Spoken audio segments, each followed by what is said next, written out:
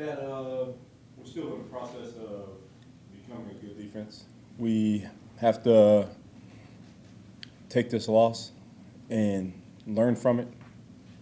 They did a great job yesterday of getting back to work, working fundamentals, and go back out there and line it up again. Cornerback is such a feast or famine position. I think Tyson got beat on a play earlier in the game, and then he made that crucial third down stop to give offense the ball back. Just being in positions like that and seeing a young player make that stop, how much confidence does that give you in a guy like that? We have our confidence because we've seen him in practice and we understand that he's a good player. But that position and a lot of positions in the back end, you hear it all the time, you got to have a short memory. And he did a good job of coming back and playing the next play, and that's what you have to do. They're going to make plays at times, and you just have to brush it off and come back and go back to battle. Mike, what was the total missed tackles? I think it was right around 18. Yeah. How many more is that than you would be acceptable? Too many more. Yeah, too many more. That's the thing, in this game you have to tackle.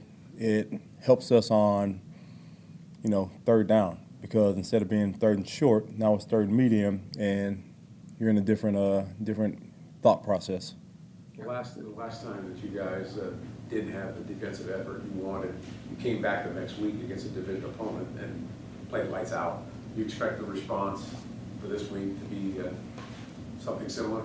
Not necessarily a shutout, I'm just saying in terms of being able to, the response you're going to get. Well, as far as being a competitor, that's what you look for. If you fall down, you got to get back up, and they came to work yesterday with the understanding of we're back to the basics. We're trying to go 1-0 this week. We're going to go back and just be ourselves and get back to the way we play football, and we'll see how it goes. In terms of the run game, last week, just how much did the quarterback, being mobile and being able to run, how much do you think that kind of affected things, maybe just making guys think a little bit more? I think that's part of it.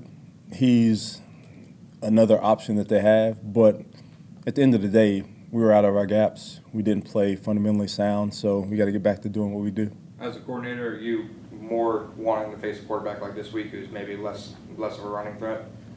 It's really, in run game, you just want to go out there and be successful against the run game, no matter who's running it. They have a really good running back, and we have our work cut out for us. How big of a loss would it be if Foley can't go, just in terms of how much he dictates what happens on the defensive line? It'd be a big loss, but we have guys that are ready and able to go behind him. So if he's unable to play, then next man will be up and we'll go. Everyone always says turnovers come in bunches. What makes a defense be able to be on the right side of those turnovers and get them flowing? I think it's a lot of effort and just a mentality. We talk about it, but the guys go out there and they really think about it and they practice it, and they practice fast. That's part of it, being able to be around the ball, being able to play fast and affect the quarterback, affect receivers, and just like you said, they come in bunches. Doug said earlier this week that he thinks a lot of those turnovers are coming from your personality and just kind of how you talk to the players and what you're expecting from them. Do you think that's a fair statement, that they're responding to what you and the rest of the coaches do? I wish I could say that, but they're the ones out there making the plays. We talk about it as a staff, and we talk about it as coaches to the players all the time. And we have different things behind the scenes that we try to stress, but they go out there and they, in the right position, they play fast, and they're creating the turnovers. What sort of growth have you seen from Andre Cisco from week 1 until now?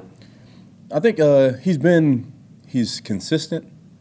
You saw him early on. Communication was there. Now it's just even multiplying. He's communicating, and he made the big play last week, and we'll just continue to see those happen. What kind of stress does Brandon Cooks put on defense? He's a guy that they go to. He's their guy that, when it's time to get the ball or time for a critical play, they're looking for him. And anytime you have a guy that's a volume player that has the skill set that he has, it's going to be a tough day. When you look at Davis Mills, what stands out to you?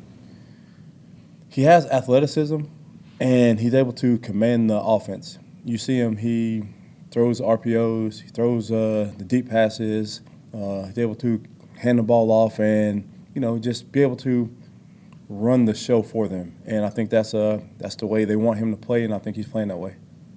young quarterbacks sometimes can get confused by defenses. What is it that defenses can do to kind of give young quarterbacks those extra struggles or make them think a little bit longer? I think in really the way we go about it, any quarterback, you want to speed him up, and you want to pressure him.